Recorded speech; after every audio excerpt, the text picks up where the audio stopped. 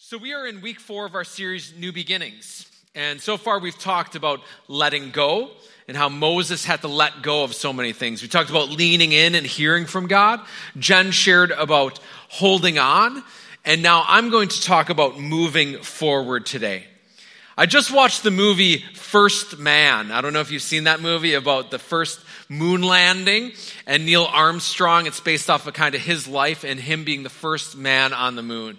And just watching the movie, I was amazed how much it took to move this space program forward and to set these ridiculously high goals to accomplish things that would never even seem possible. The amount of resources, engineering, experimentation, even loss of life that it took to get to the moon is incredible. And I remember even hearing, and this is a famous speech from that time that JFK gave, where he said, "We choose to go to the moon, not because it is easy, but because it is hard." And most of us probably know that line. But moving forward with space exploration is an incredible feat. But just look at your own life.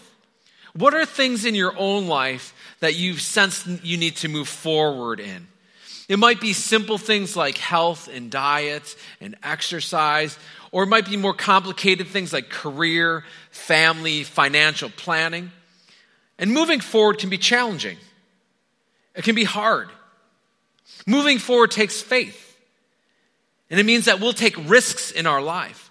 Moving forward means that once those things that we considered normal, maybe in the future will not be normal anymore.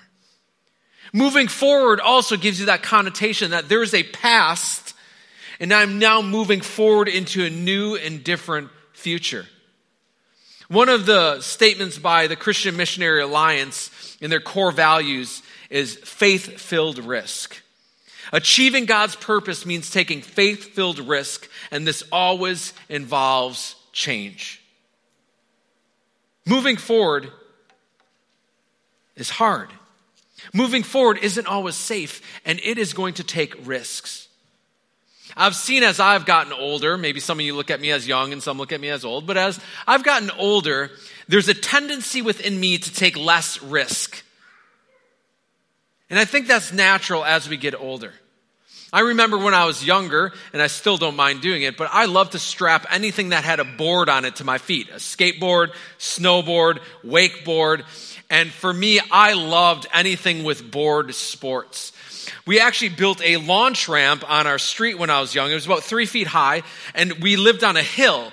So we'd go up to the top of the hill, get as much speed as possible, because the goal was to get as high off at that ramp as possible. And we'd come flying down that hill and hit that as hard as we could and just go flying in the air. Yes, I did land it many times, and yes, I did bail many times. But for me, it was always kind of doing bigger. When I'd go snowboarding, I'd find the biggest jump, and I'd be like, I don't know what's going to happen, but I'm going to hit this thing. And so I'd go off it, and whether or not I landed it or not wasn't the point. Wakeboarding, same thing. I'd try things that I knew I couldn't do because I just wanted to see, maybe I can learn to do this.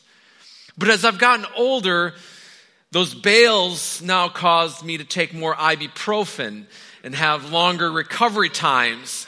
And now when I look at it, I'm like, risk versus recovery time.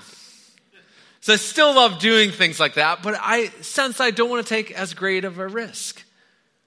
Or even think about in finances. If you have anything invested in the stock market, they actually have accounts that as you get older, the risk level goes down.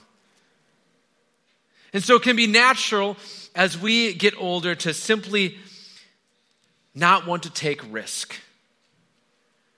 And if we're not careful, we can wake up one day and maybe not even realize that we're no longer living, but simply just surviving.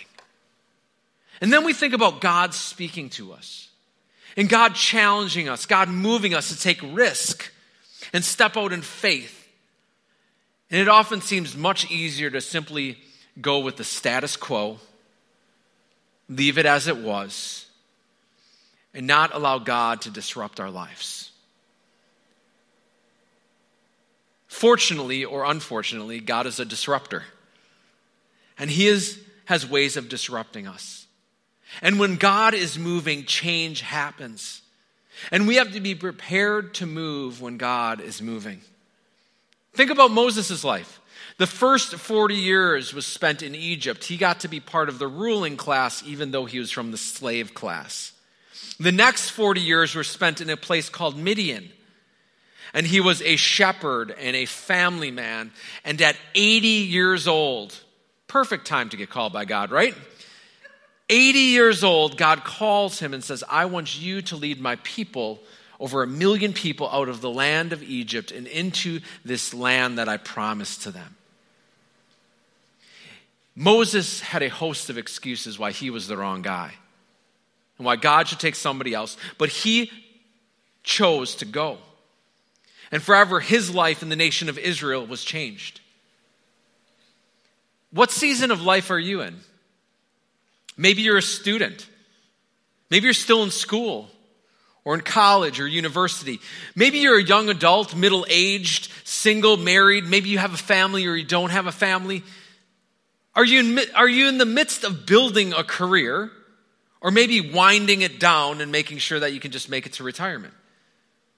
Whatever season of life you're in, there's always reasons we can find not to move forward with God. There's always reasons we can find why it's not the right, it's not the perfect. At this point, I'll do it. You might say things like, when I finish school, when I pay off debt, when I get married, when the kids are gone. And often we just put it off to some future date, believing that when we arrive at that date, somehow we'll be able to serve God then. When in reality, God is calling us to serve him now and follow him now. And if you don't move forward today, you will not get to God's destination tomorrow. If you don't move forward today, you're not going to get to God's destination tomorrow. Because that future point, that moment you're looking towards in the future, if you're not obeying God today, how can you get to that magically in the future? So let's dig in a little bit into the life of Moses, the people of Israel, and also God's plan for us in the midst of this. And realize in all of these stories, the real hero is God. And so we're learning from this whole context, but ultimately this is pointing back towards God. So at this point, where we're going to arrive today in this story, the nation of Israel has left Egypt. On the Bible timeline, they are in the Exodus. They're not yet in the conquest. The conquest is when they actually enter the land, and Joshua and Caleb help them to get established in the land that God promised them. So we are still in the Exodus. There's much to celebrate. The nation has come out of Egypt. God has parted the Red Sea. They have crossed, and they're standing on the other side. And when the Israelites left Egypt, God went before them. He went before them in this pillar of cloud by day and a pillar of fire by night. So they literally had the manifest presence of God leading them out of the nation. Now, as they arrived at the shores of the Red Sea before God parted it, God's presence went to the back of this nation and protected them from the Egyptians who were chasing them so that they could cross the Red Sea. And God protected them. And after they crossed the Red Sea, God's presence continued to go with them. Now, as they travel, they arrive at Mount Sinai, and God gives Moses the 10 Commandments along with a whole system of law and societal structure for the nation of Israel. In the midst of giving all these rules and commands and instructions, God also downloads a blueprint to Moses for the tabernacle, or the tent where God's presence was going to be in the middle of the nation of Israel. And so if you look at this picture behind me, you can see that there's a tent and there's all little tents all around it. And so God's presence literally was centered in the camp of the Israelites. 1 million people encamped around the presence of God. When they went to bed at night, there was a cloud, and then it turned into a nightlight of fire, and they woke up to the presence of God in the middle of their camp. God is visibly present, leading this nation.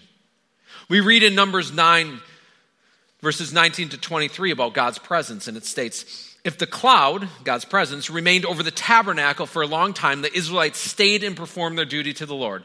Sometimes the cloud would stay over the tabernacle for only a few days, so the people would stay for only a few days, as the Lord commanded. Then at the Lord's command, they would break camp and move on. Sometimes the cloud stayed only overnight and lifted the next morning. But day or night, when the cloud lifted, the people broke camp and moved on.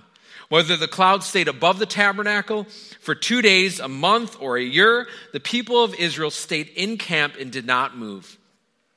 But as soon as it lifted, they broke camp and moved on. So they camped or traveled at the Lord's command, and they did whatever the Lord told them through Moses.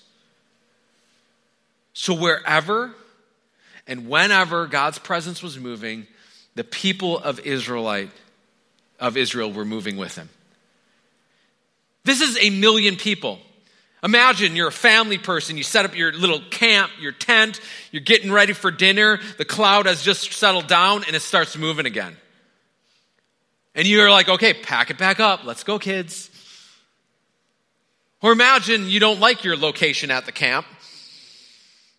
And God decides that you're going to be there for a year or 2 years. But whenever the cloud or fire started moving, the whole camp, 1 million plus people, packed it up and started moving with God. And here's a simple principle. When God is moving, follow him. When God is moving, follow him. For Israelites, this was blatant. They had fire, they had smoke, and they followed it. For us, it can be a little bit more nuanced. But Moses was so convinced that he needed the presence of God leading him and the nation that this is what he says in Exodus 33, verses 15 and 16. He says, if you don't personally go with us, don't make us leave this place.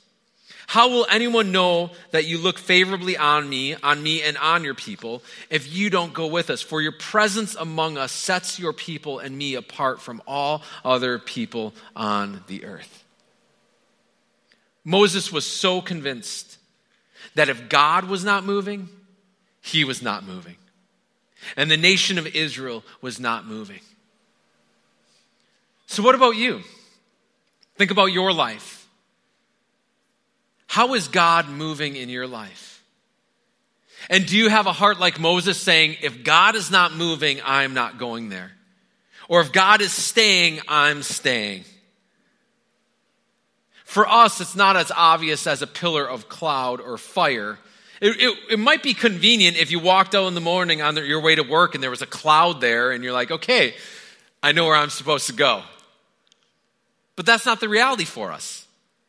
It's much more nuanced and challenging, but I think there are principles when we look at how do we follow God and his lead for our life. And I believe first, does it align with the Bible?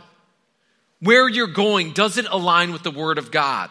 Because God will not lead you contrary to his Word.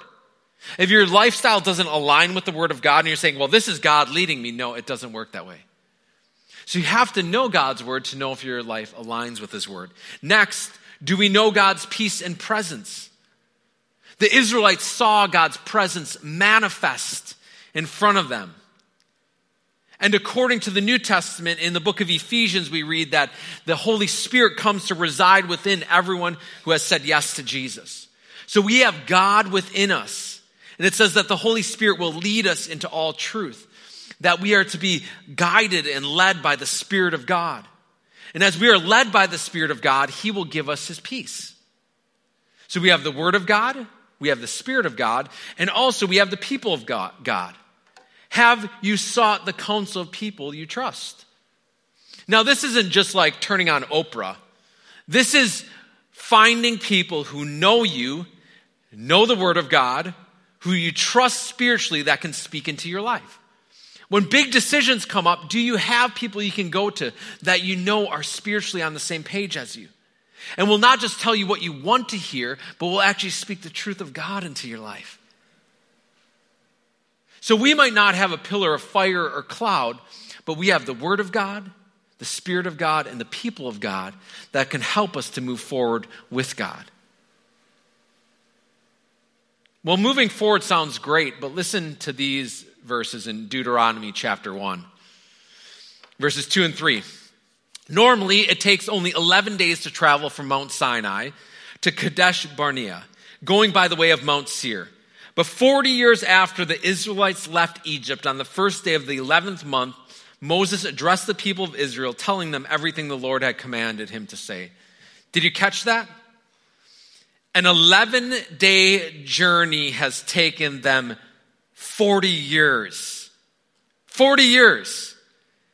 You think a delayed flight is bad? You think the Beltway is bad? An 11-day journey has taken them 40 years. Here's a little map for you. So Mount Sinai is at the bottom. It's the 8th stop on the journey. And from that bottom stop, it took them 40 years to get to where God was leading them. 40 years. And here's a simple idea here. Moving forward is not a direct route from point A to point B. Don't you wish life worked like that? That God gives you an idea, or God says you're going here, and it just naturally, man, this is a clear route from point A to point B.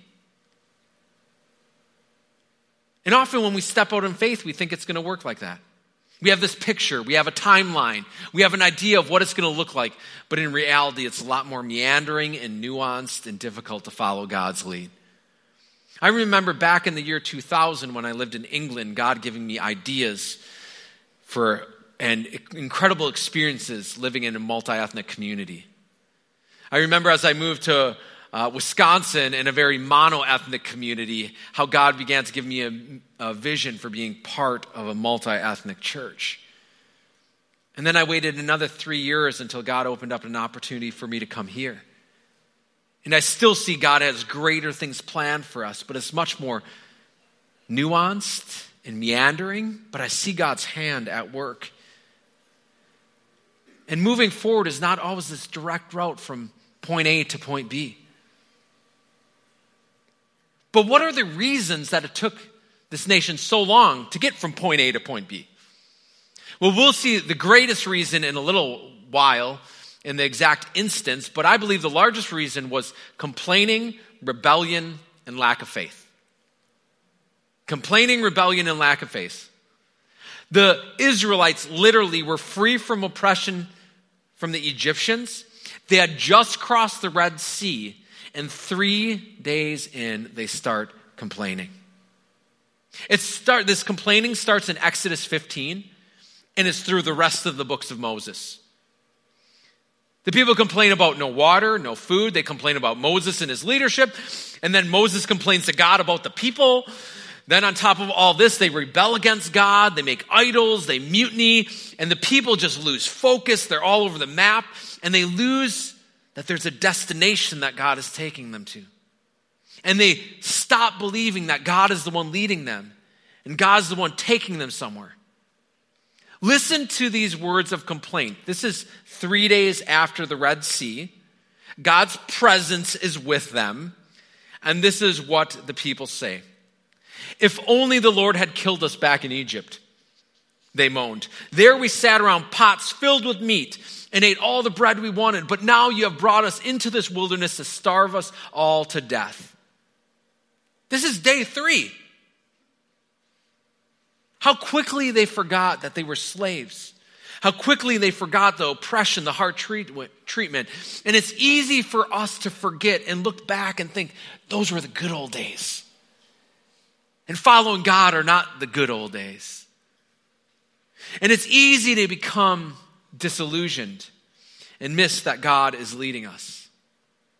Well, for the nation of Israel, the complaining got so bad that God began to pour out his wrath and judgment on them. He punished them with plagues and death. And if it wasn't for Moses interceding again and again for this nation, they would have been wiped off the map. Moses continually went back and said, God, show mercy. God, don't kill them all. But the pinnacle of this complaining is when Moses sends 12 spies into the land that God has promised. These 12 spies go in, they scout out the land, and they come back with a report. 10 of these spies come back and say, there's no possible way that we can go into this land that God promised us. There's giants there. They will annihilate us. There's no possible way. There's 2 that come back with a good report. But from the 10, negative reports, the people complain. And this is what they say in Numbers 14, 1-4. Then the whole community began weeping aloud, and they cried all night. Their voices rose in a great chorus of protest against Moses and Aaron. If only we had died in Egypt or even here in the wilderness, they complained. Why is the Lord taking us to this country only to have us die in battle? Our wives and our little ones will be carried off as plunder. Wouldn't it be better for us to return to Egypt? Then they plotted among themselves, let's choose a new leader and go back to Egypt. Ouch. Complaining combined with a lack of faith will stop you from moving forward. Complaining combined with a lack of faith will stop you from moving forward. The people were on the edge of the land that God had promised to them. And they listened to a bad report, and it stops them in their track. Well, what happens to the people of Israel? Well, God speaks to them and says, because of your unbelief, you will now wander in the wilderness for the next 40 years.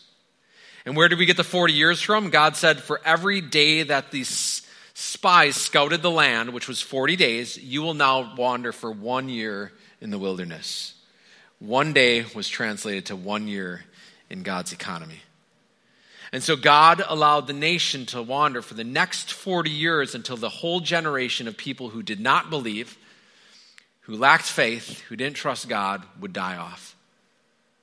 Well, when they hear this news, the nation of Israel decides, wait, hold on. We want to take the land now.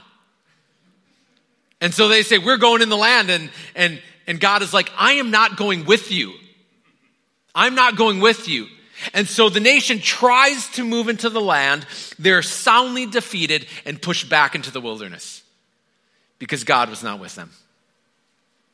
And so they begin to wander for the next 40 years. The only two men from that generation who were allowed to go into the land were Joshua and Caleb.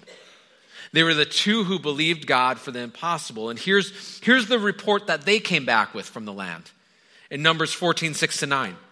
Two of the men who had explored the land, Joshua son of Nun and Caleb son of Jephunneh, tore their clothing. They said to all the people of Israel, the land we traveled through and explored is a wonderful land. It's all about perspective. And if the Lord is pleased with us, he will bring us safely into that land and give it to us. It is a rich land flowing with milk and honey.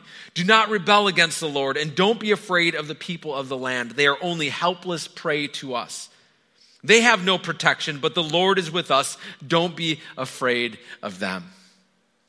You can hear the faith in these two men. That even though the majority was saying there's no possible way to take this land, Joshua and Caleb are saying, let's take it. If God is with us, he will do what he has promised. Well, where's Moses in all this? He is the one that's interceding again and again for these rebellious people.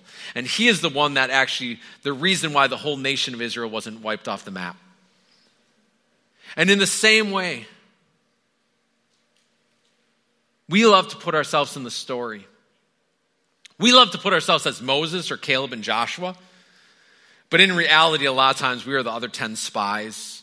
We are the complaining, whining, rebellious who often turn away from God and his faith-filled risk he's calling us to.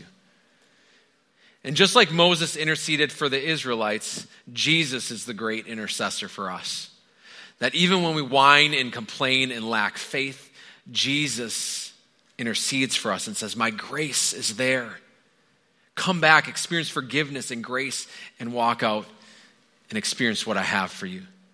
So where do we land this plane? Just two ideas. One question, how is God calling you to move forward in faith? There's always things in our life that God is working on. And what is God calling you to move forward in faith? Maybe it's a relationship. Maybe it's an addiction. Maybe it's a habit. Maybe it's something else that God is calling you to move forward with. And next, take one step forward this week. Not 10, not 20, but one step. Take one step forward in faith. Moving forward will take faith-filled risk.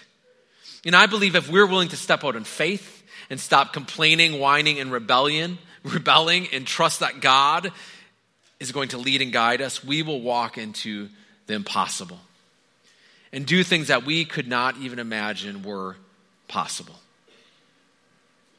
Let's pray. God, for each one of us, there's all different points that we can put ourselves in the story. We can put ourselves as the champion or the hero, but ultimately you are the hero, Jesus. And Lord, we need your grace. And I just pray for each one of us. I know each one of us struggles with sin and unbelief. And God, may we simply confess that to you today. God, I know it's easier to whine than to step out in faith. And God, forgive us and help us to walk in faith. I pray, God, that you would mobilize us individually and collectively to be people who step out and believe you for the impossible. And that we would follow your lead. And that we would see your presence going before us as we go and accomplish the purposes that you have called us to accomplish. God, may we be people who move forward with you. In Jesus' name, amen.